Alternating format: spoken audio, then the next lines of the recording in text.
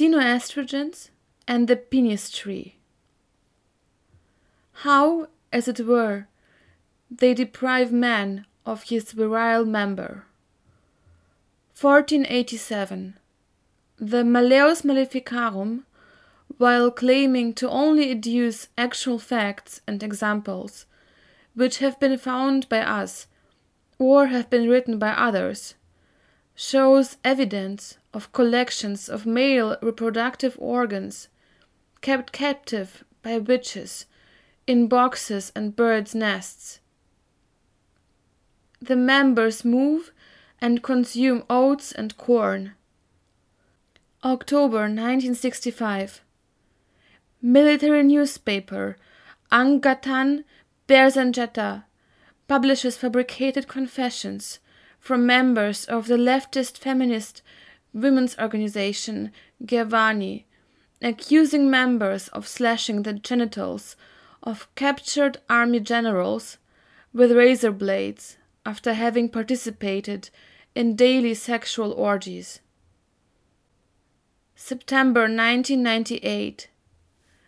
First documented case of widespread sexual disruption in any wild vertebrate is published in Environmental Science and Technology. Riverine fish, Rotylus rotylus, have been showing increased intersexuality.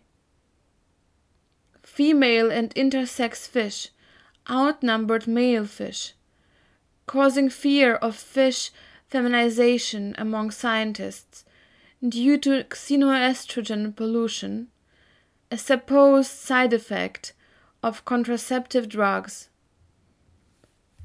September 2004.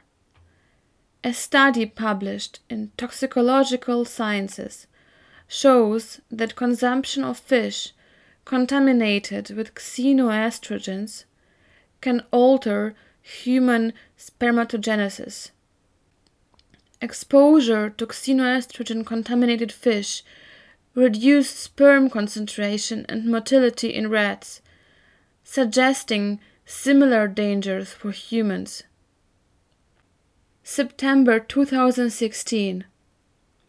In Environmental Health Insights, the increase of intersex variation in human fetal development is linked to endocrine disruption caused by xenoestrogens. The authors pled with the authorities to protect fetuses from endocrine disruptive chemicals. The backstory. They have always been scared. Men have used their fears to justify the rapes and murders they committed.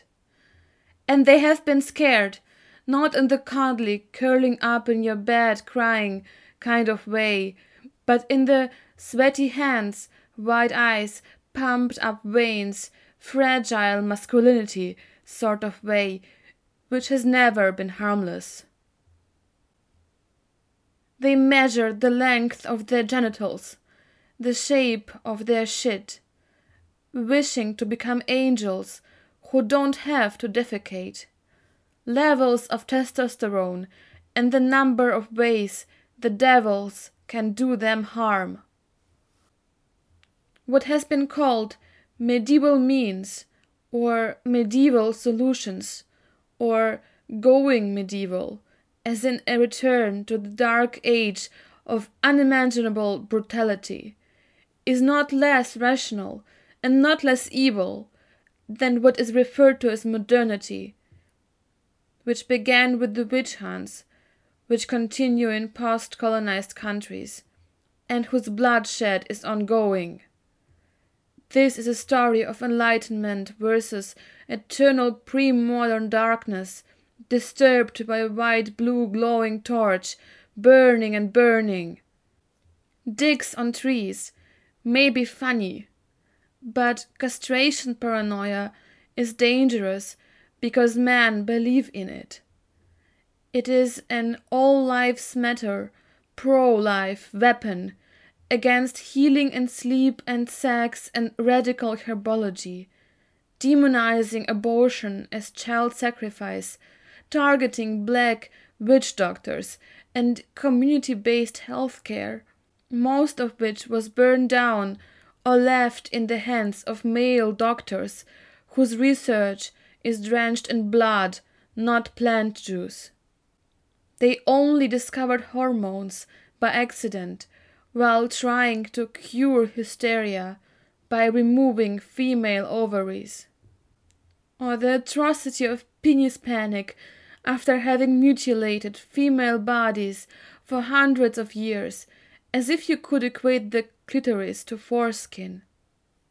Witch hunt, women hunt.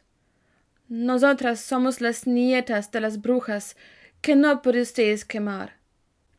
We inherited the bumps and moles from our mothers, the witches' marks of having been licked by the devil or some other infernal being, a lusty animal familiar, an extra-dimensional lesbian demon, a xenoestrogenic intersex paragender monstrosity.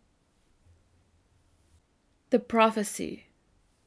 The darkness will find its way, creeping in and contaminating all rivers, finally returning as the NB sea slut, muddy estrogenic waters, heating up and rising and swirling in their many abysses. O man, when they swallow you, be prepared for the transformation of your sword, your member, into a marvelous, soft and bandy girl dig.